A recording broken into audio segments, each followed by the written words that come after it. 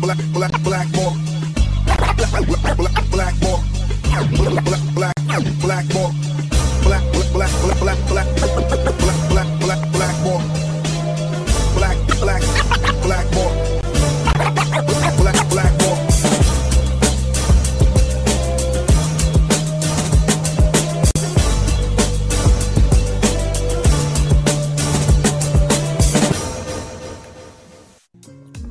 What is up, everybody? My name is James D. Fiore, and this is Blackballed.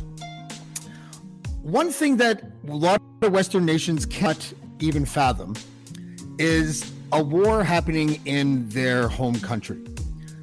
And yet they still like to play sort of Monday morning quarterback with what the military strategy should be and everything, but it's never the same unless it's happening on your own soil. This is as wordy as my intro is going to get today because I want to spend as much time as I can with our guest. And her name, she's a parliamentarian from Ukraine, and her name is Kira Rudik. Kira, how are you? Hello. Thank you so much for having me. I enjoyed watching you nod your head to the hip hop that I play at the beginning. That's a good sign that this interview will go well. About that, the difference, I think I want to frame it like this. You're a public servant and you're a civilian. Can you tell me if the experience that you personally are having is mostly focused on the public servant side of you, or is it impossible to detach the civilian side as well? And how do you manage that kind of conflict within yourself? Well, it's honestly impossible to detach the civilian side. And I do not think that there is a purely civilian side for every Ukrainian. Since the very beginning of the war, we ask ourselves this question every morning, like, where am I going to be the most useful today? And the answer to that have changed many times throughout the last 9.5 months. So at the very beginning, all of us, we were preparing to fight. We were training with weapons, and we were getting ready that Russians will be attacking very soon, and we'll have to protect our homes, our loved ones, our bodies. So then we were preparing for a siege. So you have to be like an organizer of yourself and your community to purely survive. Then at some point, when Russians were pushed back from Kyiv, then we started to be people who are dealing with the humanitarian support. And at some point, when Bucha was liberated and Irpin were liberated, I became a person who is helping out victims of sexual crimes.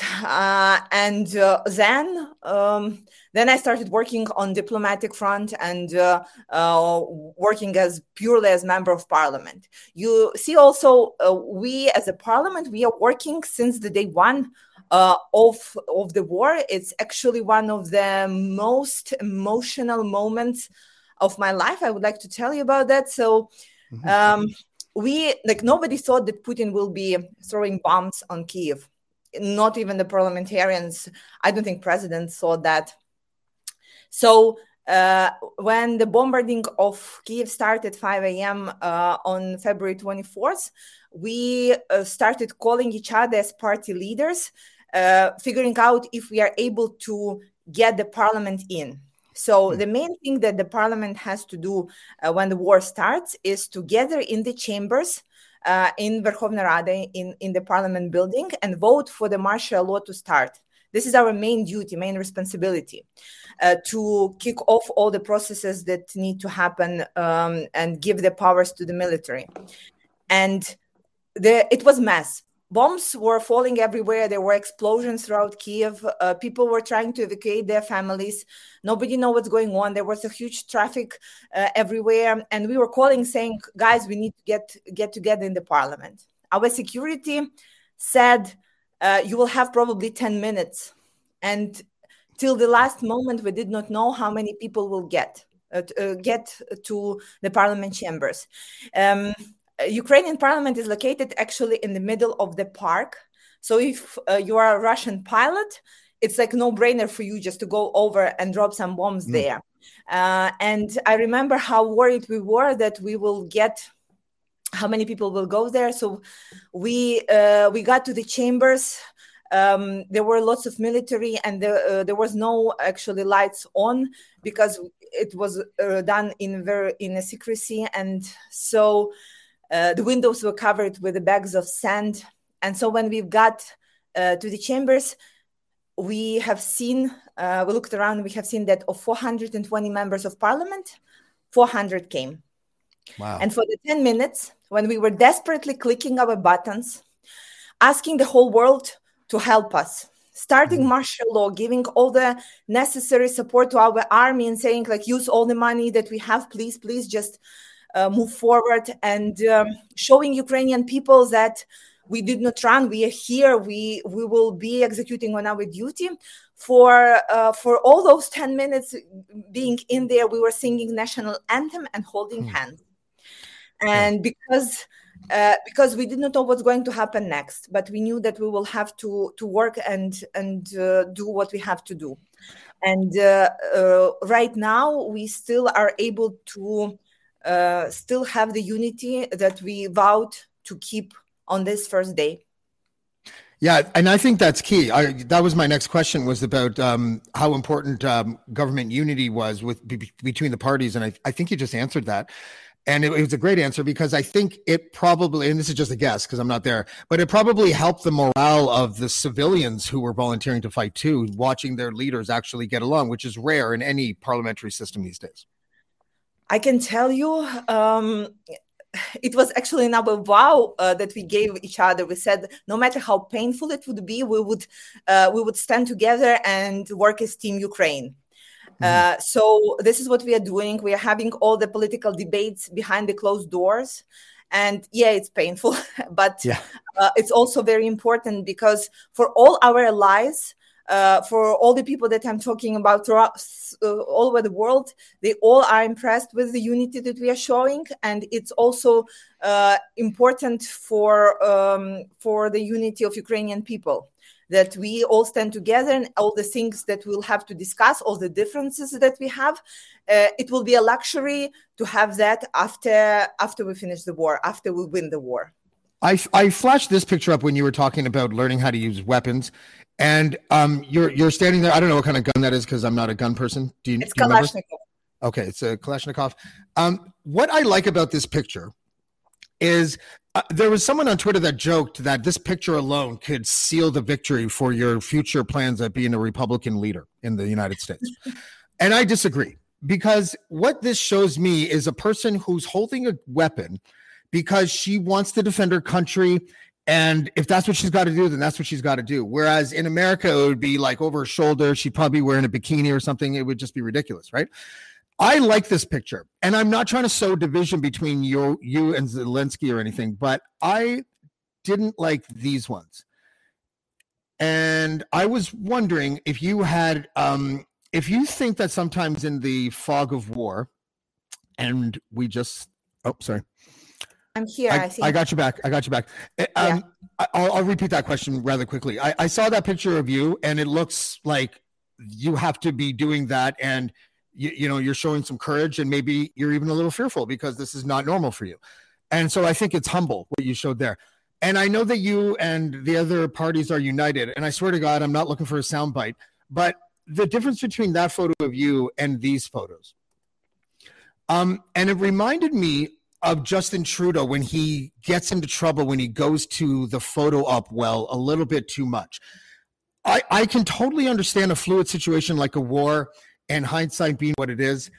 But do you think he's learned his lesson, let's just say, from doing that type of shoot? Or do you think there was even a lesson that needed to be learned? And she froze him. I was told that this might happen because they are running on generator, I believe, in Kyiv. And so the last time this happened, she jumped, she went out and then she jumped back in. I might just kick her out then if she's frozen. Fascinating though, that national unity between the parties was prioritized first. There we go. I don't know, like, what's the story with the connection? Yeah, sorry about that. That's Yeah, okay. so It's probably Starlink. You know. yeah, sorry. It's yes, actually, stable internet is a luxury that we don't possess right now, Yes. and yeah, I'll and, make like, I'll make same as- I'll make the yes. question more succinct. The picture of you with the gun, humility. I thought the pictures of Zelensky and Olena, I thought yeah. was way too fashionable and glossy, and I just wondering what your thoughts were on that. Look, we know that we have to use all access to media and different audiences to get the support that we need. So for the photo shoot, it was in one of the vanity journals, right? So this is what they thought that will be useful. And this is why I think, again, for different countries, for different auditors, there would be different approaches that we will use to keep the message strict and to touch as many hearts and souls as possible. And I know there were many criticism on that photo shoot. However, I'm kind of an asshole. Don't worry about it. No, but if it got us, like, I don't know, 10 more people who know about Ukraine and support us and send us humanitarian aid, well, I will say it's worth it. Yeah, that's fair. That's fair enough. Are the civilians of Ukraine aware at how impressed everybody is from the very beginning when they rallied together, the civilian force? They volunteered, and against all odds, you guys held the Russians at bay and then pushed them back. It must be amazing there and crazy, kind of emotions and everything. But I'm wondering if the civilians of Ukraine know that basically the world is behind them and that we see the civilian force as legit heroes, not just lip service. Yes, I think people realize that. The common feeling of this war can be described by two words: watch us. You see, it's like there are so many things that were not supposed to happen that are happening right now. So first of all, nobody thought that we will stand for more than 2-3 days. And I can tell you, it's pretty scary to be sitting at your home where all the intelligences, where all your friends are telling you, you guys probably be done in a couple of days. And you are looking at your family and saying, like, how can we be done? We're here, we are alive. And then, like, when we are not done in 2-3 days, couple of weeks, then couple of months, then you stand up and say, like, look, watch us. Then nobody believed that we will get heavy weapons and we will be able to use it effectively and efficiently. Then nobody believed that we will get into the European Union candidacy. Then nobody believed that we are capable of counteroffense. And of course, nobody believed that we will take back Kherson. So we are right now at the point where still, like, nobody believed that countries will start acknowledging Russia as a state sponsor of terrorism, and it's already happening. Now nobody believes that we are going into NATO. Nobody believes that we will use Russian money for the rebuild of Ukraine. That's a Trumpism. Well done. Well, this is actually one of the projects that I'm this one will probably make sense.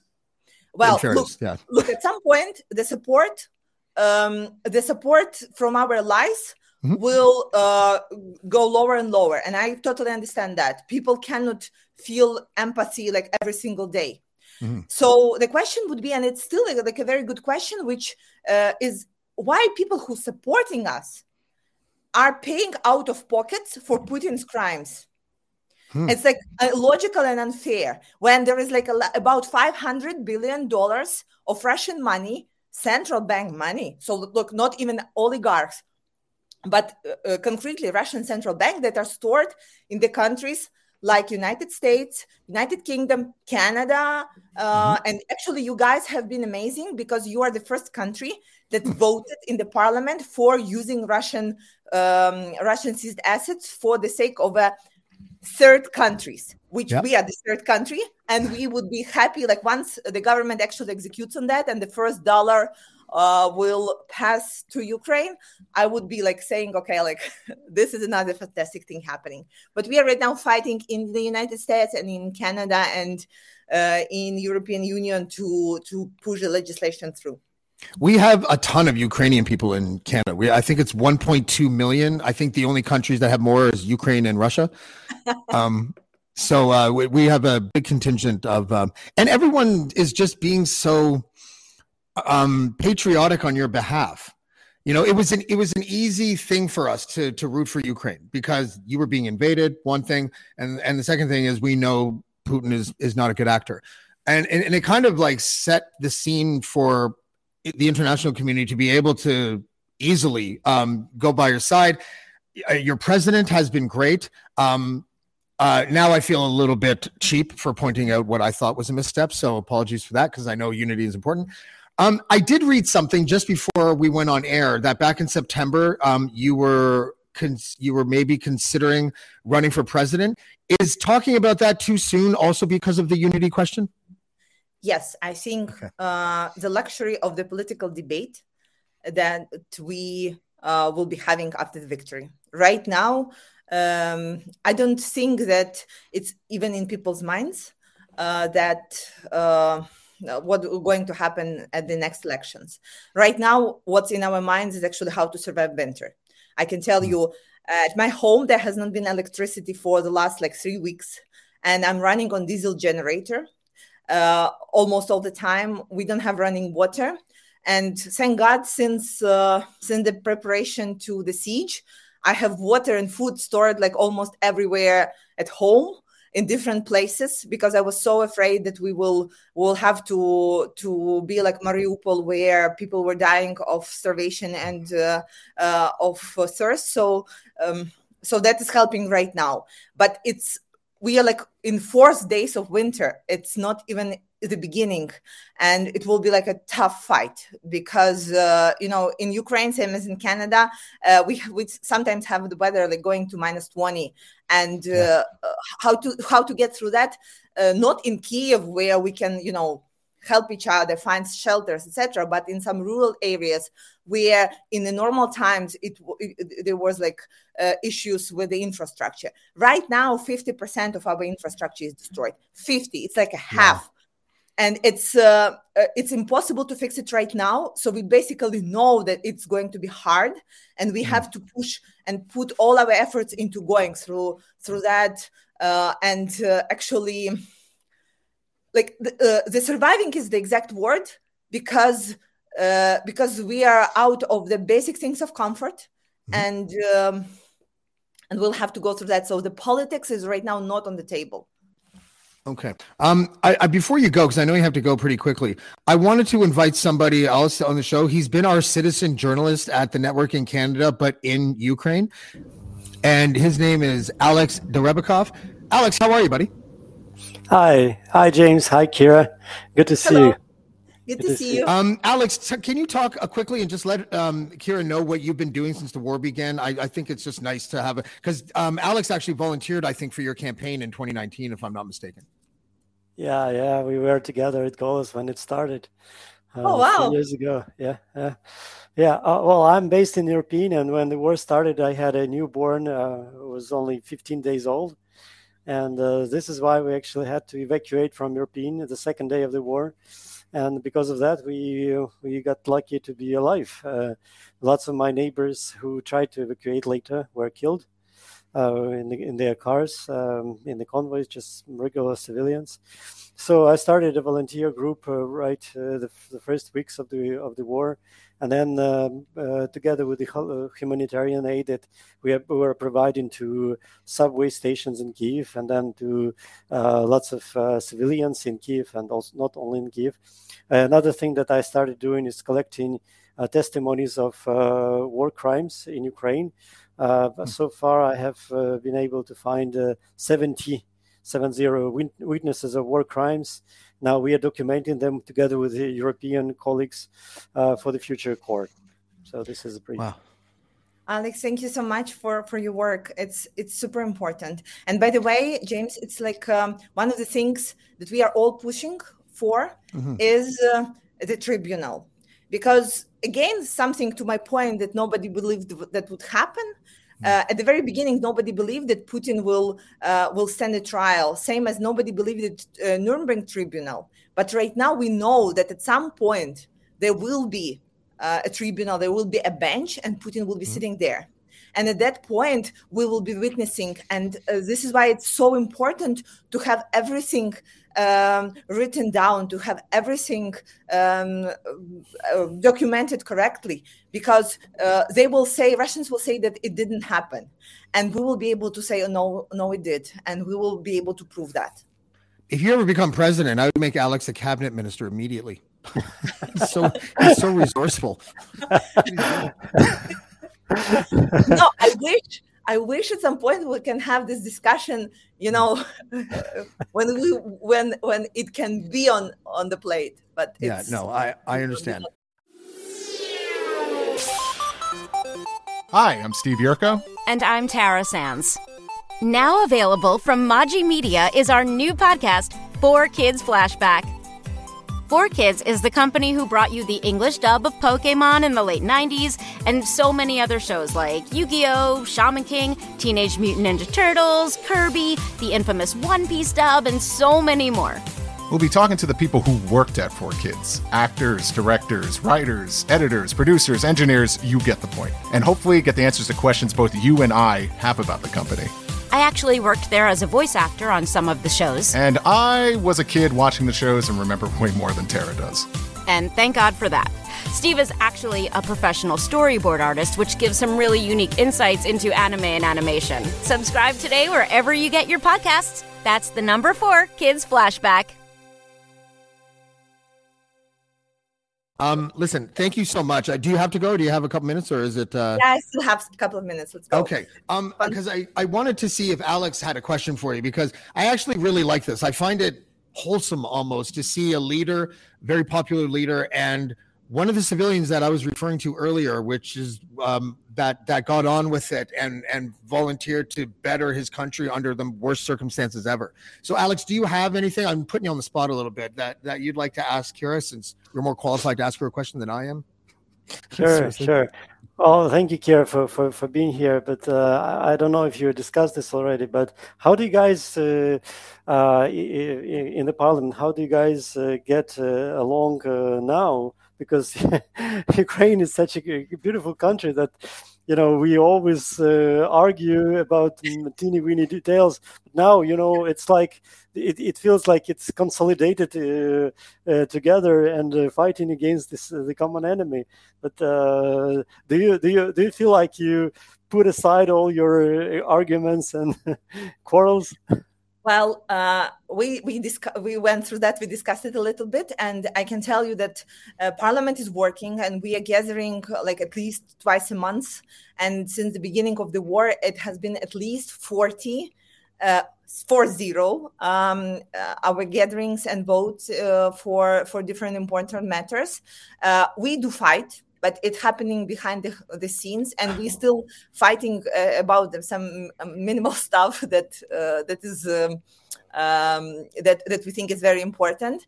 However, most of the legislation pieces that we are voting and most of the bills we are voting unanimously because this is something that we really, really need. There is not that much that is right now can be like absolutely unacceptable for any of us. I think some of the critical pieces that we still cannot push through, however, it's coming together. It's forbidding of the pro-Russian parties, and there was a forbidding of Russian church. And I think that right now it's coming together. But I can tell you that if one would at some point look at the bills that we were voting for, it is something that nobody in any university can prepare you for. Like, for example, the bill to push local governments to allocate land for the cemeteries. For example, how to deal with the children who lost all the paperwork, their parents, and who like right now are called children of the war. How to deal with the people who lost everything and were tortured. How to deal with so many things that nobody is ever ready for, and you cannot fight about those things. You just like say, okay, like it's like when the military is coming to you and saying, okay, we need this 1, 2, 3, 4. It's you just cannot even tell them, okay, well, we think this or that. We say, okay, guys, like we will gather tomorrow and we will do like what you need. And this is what our main goal is right now as a parliament. First, to serve as a certain symbol that we are working and the country is working and the democracy is still here. And second is to work as a service, first of all, to the military and then to the civilians. Can I just ask, has there been any projections by anybody who might have an idea roughly on what the mental health services will what Ukraine will require by, the end of this? I guess that's a really difficult question to ask, but so we are getting ready, and we are already gathering our different organizations who will be helping on this humanitarian front, because it's extremely hard to project how much and what kind of help we would need, but we're also using the experience of countries that went through the war. Mm-hmm. I can tell you, first of all, I was leaving Ukraine for the first time on 3rd month of war, and I'm like a grown-up woman. I'm pretty stable, and so I was in Warsaw, and I was jogging early in the morning, and there was an ambulance passing by me with the siren on. And I can tell you, I did not even understand what happened with me, but I was on the ground covering my head like this. Wow. And this is one of the things that I think we still even don't understand, the scale of how it affects all of us. But the most it affects children. One of the main reasons why I came to politics was that, I come from a very poor family from the border with Slovakia, and I always hoped that we will be able to raise this new generation of Ukrainians that will be undamaged, that they wouldn't know the poverty of the 90s, that they wouldn't know the revolutions, they wouldn't know the struggle, and they will be spoiled in a very good way. And right now we are robbed of this. We are robbed because we have a whole generation of children that have seen dead bodies, that know how to act during air raid sirens, that had to become refugees, that had to have all this stress that wouldn't go away so easily. So I'm worried about us grown-ups, but I'm also worried about that it will affect us in generations. Mm-hmm. It's the toll of the Vietnam War is still being, and that's even birth defects are still happening. So, I mean, it was a question that I tried to make succinct, but that was stupid because it's a very complex question. We're preparing to deal with that, but it would be having illusions to say that it's fixable. Mm-hmm. And what next then? Because the holidays are coming up, and there's always some adjustment, right? Because of the weather and because of the holidays. A lot of times countries have like a built-in truce for Christmas. Do you guys have anything like that? Oh, I'm absolutely 100% sure that we will have the hard attacks soon. So first, because we have a Day of Ukrainian Army coming up. And then, you see, the war with Russia, it did not start on February 24th. It started 8 years ago when they took over Crimea and started the war on the east of our country. And they did not stop for holidays. And even if you make a pact with them, they break it. Because the question that we're asking here is, when they break it, then what? And there is nobody except us in the world who can actually stand up to them and push them back. And I think right now, these months, because our army is so motivated and is better equipped, we will be pushing them back. And I think we'll be using this opportunity to push them back before they gathered more and more forces.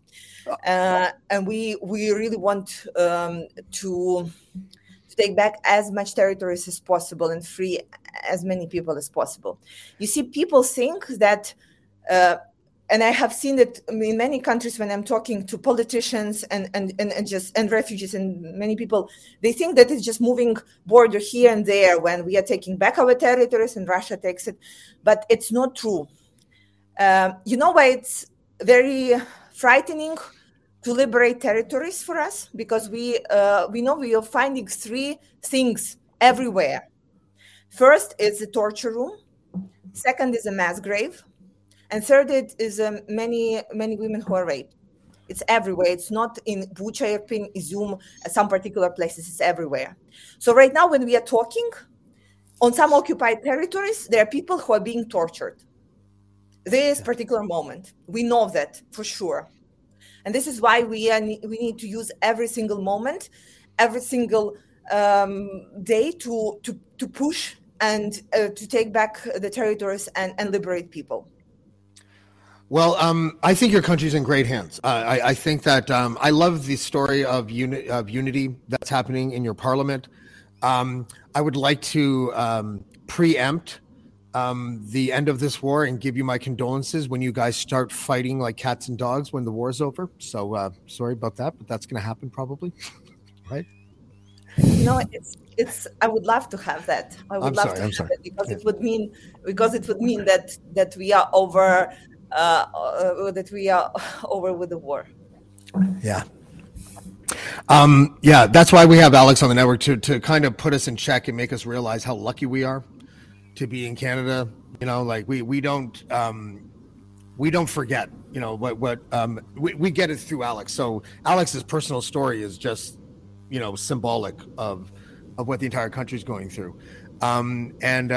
And I think, I think, like I said, the country's in good hands. I know you have to split, but Kira Rudik, thank you very much for joining us on Black Bolt today. I really appreciate the time, and please stay safe. Thank you, and glory to Ukraine. Thank you. Alex, dude, you know what? You are the guy that I bring in when a high-profile Ukrainian comes on the show, and I'm like, I need an expert. I'm going to give Alex a call.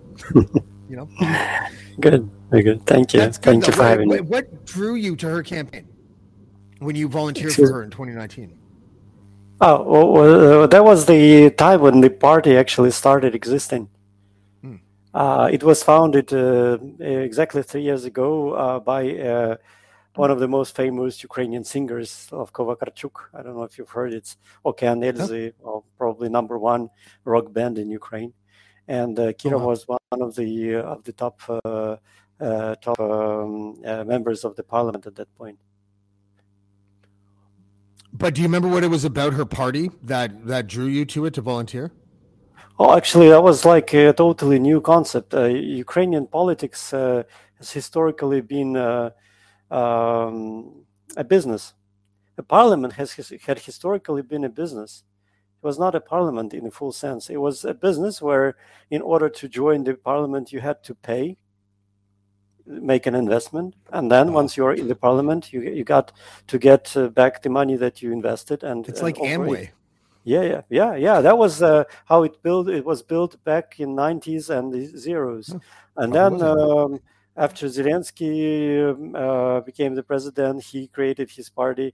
And then Vakarchuk, this guy, also created this party. That was a completely, totally new concept. That was a European, so to say, way of creating a party where he selected people he knew, people who were recommended to him with high reputation and strong ethics, those who would not, who would stand for the country, patriotic people with specific sense towards Ukraine. So the party Golos, where Kira is the leader now, brought, I think, 15 people into the parliament. I find her very compelling. Like, I mean, I find her super intelligent and captivating. And one thing that a lot of politicians don't have is that she has an emotional intelligence. She knows when to show a bit of it and when not to. I mean, who knows, like what the future holds, but you couldn't ask for much more in a leader, I don't think, right now, could you? Yeah. Well, we need more and more people who are not associated with previous politicians. Like Kira used to be a GM of a big IT company that was sold to Google. So it was a huge Ukrainian IT company before she went into politics, and lots of other guys and girls also joined from with no experience in politics before. And some fucking unknown podcast host from Canada just got you a cabinet post. Just kidding. Who was that? I said it, and then some crazy podcast host from Canada got you a cabinet post. Don't forget me, you're a big man on Parliament Hill. Before we go, can you give me an update on your family and how things are going, how the baby is, and just sort of an update so we can all breathe a sigh of relief, please? Oh man, that's hard. The last month, I believe, has been quite a difficult month. Just to remind everyone, we started experience those rocket attacks from October 10th after after the Crimean Bridge was blown. The Crimean Bridge was blown on October 8th. So on October 10th, Russians started attacks on Ukrainian energy infrastructure. Well, within the past month, it was like horrible. Every week they would attack. The last biggest one happened on November 23rd. 100 rockets, cruise missiles were flying our way.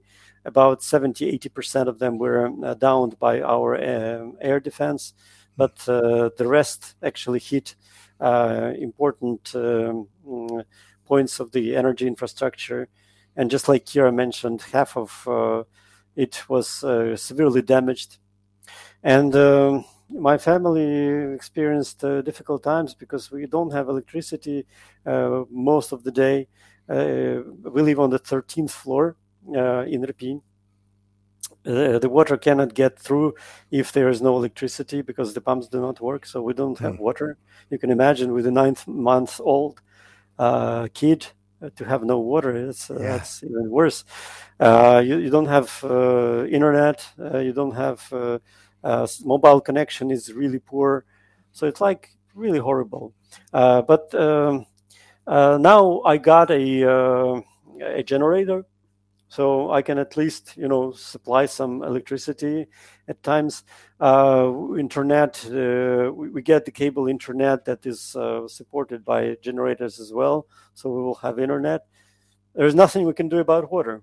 We still cannot have water. So I persuaded my wife to leave the country with my kid, and they are leaving next Friday, which is, I feel really bad because why do I have to send my family away from my country?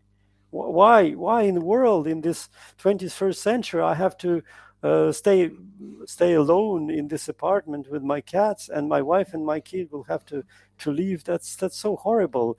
And so I feel a bit sorry and bad about this fact.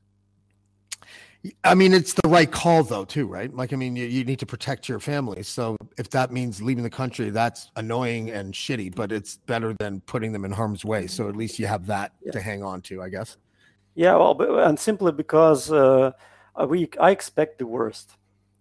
We are optimistic, like Kira, like everyone in Ukraine believes we will win. We are very optimistic about this, but we are reasonably realistic about the fact that the Russians will continue attacking.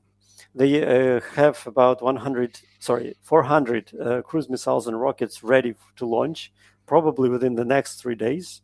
As Kira said, on Tuesday we'll have a day of the Ukrainian army. Tomorrow, this is the day when the sanctions start acting. So this should happen on Monday, Tuesday, Wednesday, when they will attack again and put us in a total blackout. So no electricity, no water, no sewage. Can you imagine like millions of people without the sewage?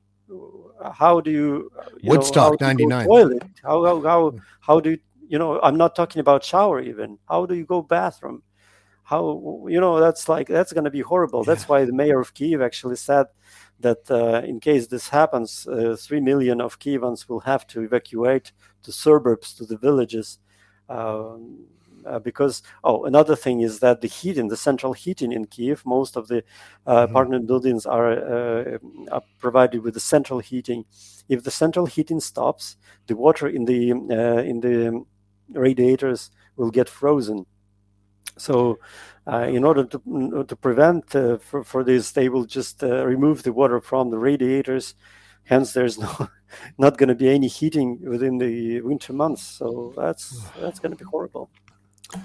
Yeah, I mean, your fellow countrymen and women have displayed such collective courage since this started, and I know it's frustrating, and I'm certainly not trying to downplay what you're going through now. But if there was ever a first line that you wanted on the ice, it would be Ukrainian people, because you guys are unbelievably patriotic and tough. You guys are tough. I know you don't want to be tough anymore. You want the war to be over, and I'm with you.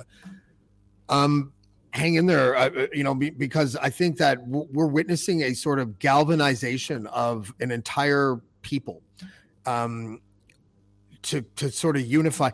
Someone needs to invade the United States to see if that can happen there too, where something can unify the entire country. Because it's just really important. I think, and I don't know how it often has an expiry date. Like eventually the war will be over. 5 years will go by. They'll be like, flinging elastics to each other at the Ukrainian parliament or whatever it is that they did to show their, discontent. But normal is, even when it's flawed, is a sight for sore eyes, I guess you would say. And but I think that people like yourself are the backbone of whatever this is. And I think it looks like a victory, but it is such a collection of numerous swaths of people and just kind of working together, and I find it very aspirational.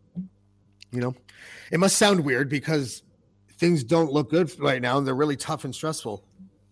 And somehow that's aspirational to me, but it is, it has a, I'm not out yet, and no one's gonna make me out until I say I'm out, and I just love it. You guys are all Rocky or something. It's amazing.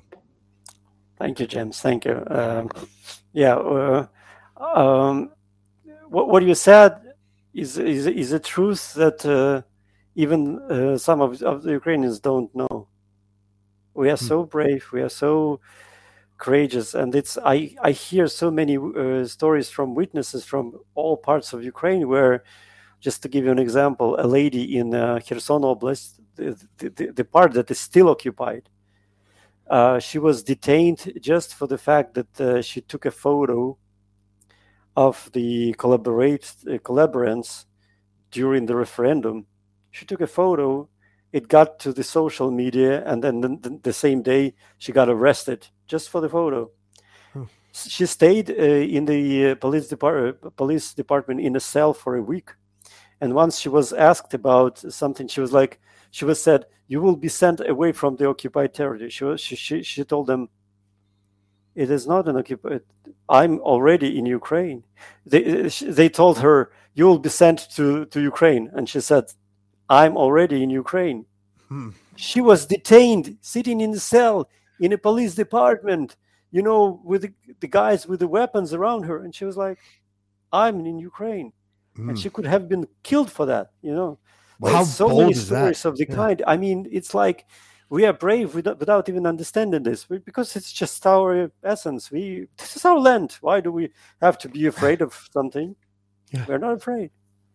And a lot of people might be more afraid of losing all out, right? And that's a lot more scary, maybe, the concept of that. Yeah, we are talking now, and I'm so happy that we have electricity. It was supposed to be off, and then you would see me with the candles or whatever. Or hopefully there is still internet. Oh, I thought that was your OnlyFans. I thought you were doing an OnlyFans with the candles. You never had a niche market there. Yeah. So, third time in this podcast, I said a joke at the worst possible time, but I don't know. It's just how I roll here. I'm not certainly not trying to downplay anything that you're going through over there. I use levity, as a way to weed my way through. But mostly, I am one of those people that I talked about at the beginning, who has no earthly understanding of what it would be like to be occupied or to be invaded. I can conceptualize, and I'm telling you, I live in rural Ontario. It's not our best and brightest out here with these rifles that they normally shoot deer while probably very drunk. So I think, I mean, maybe we do okay, but without having that personal understanding, but being able to have someone like you explain it to us, like, is so much more beneficial to the audience and to myself than any leader talking about what's happening in their country. And it's great. So I'm super. I'm going to have you on again when we don't have the excuse of a Ukrainian high-profile person up, and we'll just have you up, and we'll talk a little bit more. I love it when you're on Dean Blundell show. I like how first of all, I like how they can use levity in appropriate places, unlike myself. I'll work on that, I promise. But I do enjoy listening to you there, and I enjoy the support, watching the support that you've gotten from viewers of the show. And you've kind of become a part of the network's family. And so that is great. I'm sorry it happened under such crappy circumstances, but I hope to continue to see you on the network long after this war is over. Thank you, my friend. Well, that's my honor and pleasure. Even, if it wasn't for this war, I would live my normal life, and that would be completely quiet and well, I think this is a big challenge for all of us to just to reconsider who we are, what we as a nation are going toward. By the way, I didn't trust Zelensky before the war started. I didn't trust. I mean, I couldn't understand how a comedian could become a president. It was, for me, it was like a nonsense. Yeah, when the war started with the first days, I talked to my wife, and I was like, we got to pray that this guy stays in Ukraine. He doesn't leave. He doesn't betray us, because he's the one who is on the top of the hierarchy, and if he leaves, that would be a lot worse. What do you mean leave? Like, like, we know that he was offered to evacuate. He was offered a helicopter. Okay. He said, "I don't need a helicopter. Give me weapons." That's what he said. So, but if something happened to him, like he would be assassinated or something, that would be a lot worse. We would still continue fighting. That's not just because of him we fight. But under him, so he is kind of a national hero now for me.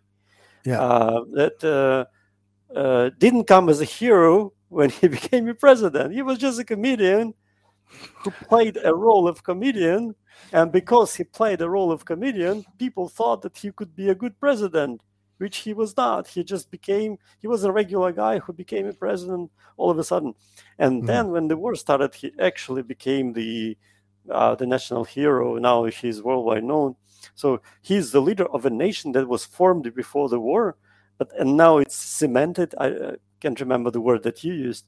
It is cemented under him as a national leader. So this is. I mean, I, like, several years ago, I was like, well, when we will have a good leader who will be leading us as a nation, and here he comes. Yeah, no, I know. I have a good feeling about her. So we're going to have her back. We'll have you back on that same day too. But Alex, it was really nice having you on. This was sort of last minute. I think I reached out to you like 3 or 4 days ago when I booked Kira. I was like, oh my God, Alex has to come on too, so I can understand things and not make jokes at inappropriate moments. So I'm one for two. Good. Thank you, James. But thank you for joining me, and we'll see you soon, buddy. Thank you, man. Stay safe. Thank you. Yeah. Bye. Bye. Love that man. And his son is gorgeous. I don't really have any more words to say. I think we covered it all, because the naivete of just not being able to understand what it's like to live in a country that's been invaded is enough. That is the succinct point that I think having Alex on and having Kira on is a public service in a way, in and of itself.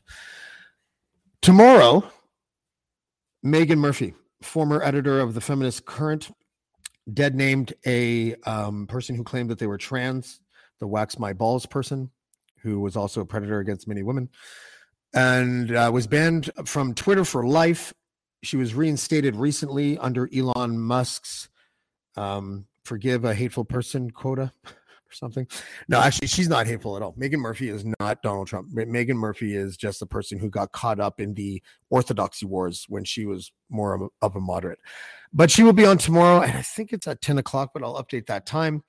And I have a couple of announcements to make after that. Nothing crazy, but just trying to finagle my schedule, and we'll have an update for you tomorrow. And we will see you next time on Black Bolt. Thank you.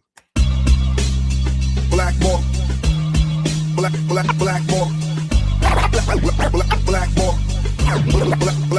Black Bolt.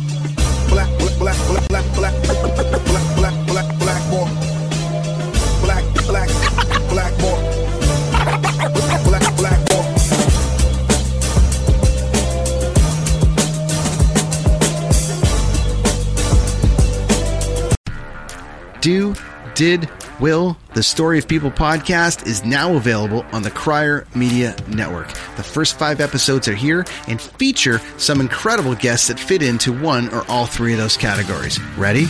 Tara Sloan from the San Jose Sharks, Undercurrent podcast at NBC Sports. Marianne Iveson from Iveson Voice and the Let's Take This Outside podcast to talk about the world of outdoors as well as voiceover land. Ariana Hunsicker, future Canadian Paralympic swimmer, already winning tons of awards for this country. Scott McGregor from the Hot Wallet podcast to dumb down the world of crypto, Bitcoin, and NFTs so you don't have to. And Jackie Holowati from Climate Pledge Arena in Seattle, Washington, the first net zero carbon certified arena on the planet. Wherever you get your pods, wherever you watch your pods, and on the Crier Media Network. I'm Jeff Woods, and I'm shining a light on music and the rock stars who make it. He just was one of those people, he stood out. He was a magic guy. He really was a magic guy. We all have faults. He had the same amount of faults as we all have. This was before Led Zeppelin. Robert was full on. I mean, he was Led Zeppelin without the band behind him. He had the hair, the jeans, the whole thing, you know, and he was amazing. The Records and Rockstars podcast, heard around the world and yours to hear wherever you get podcasts. All the episodes from JeffWoodsRadio.com.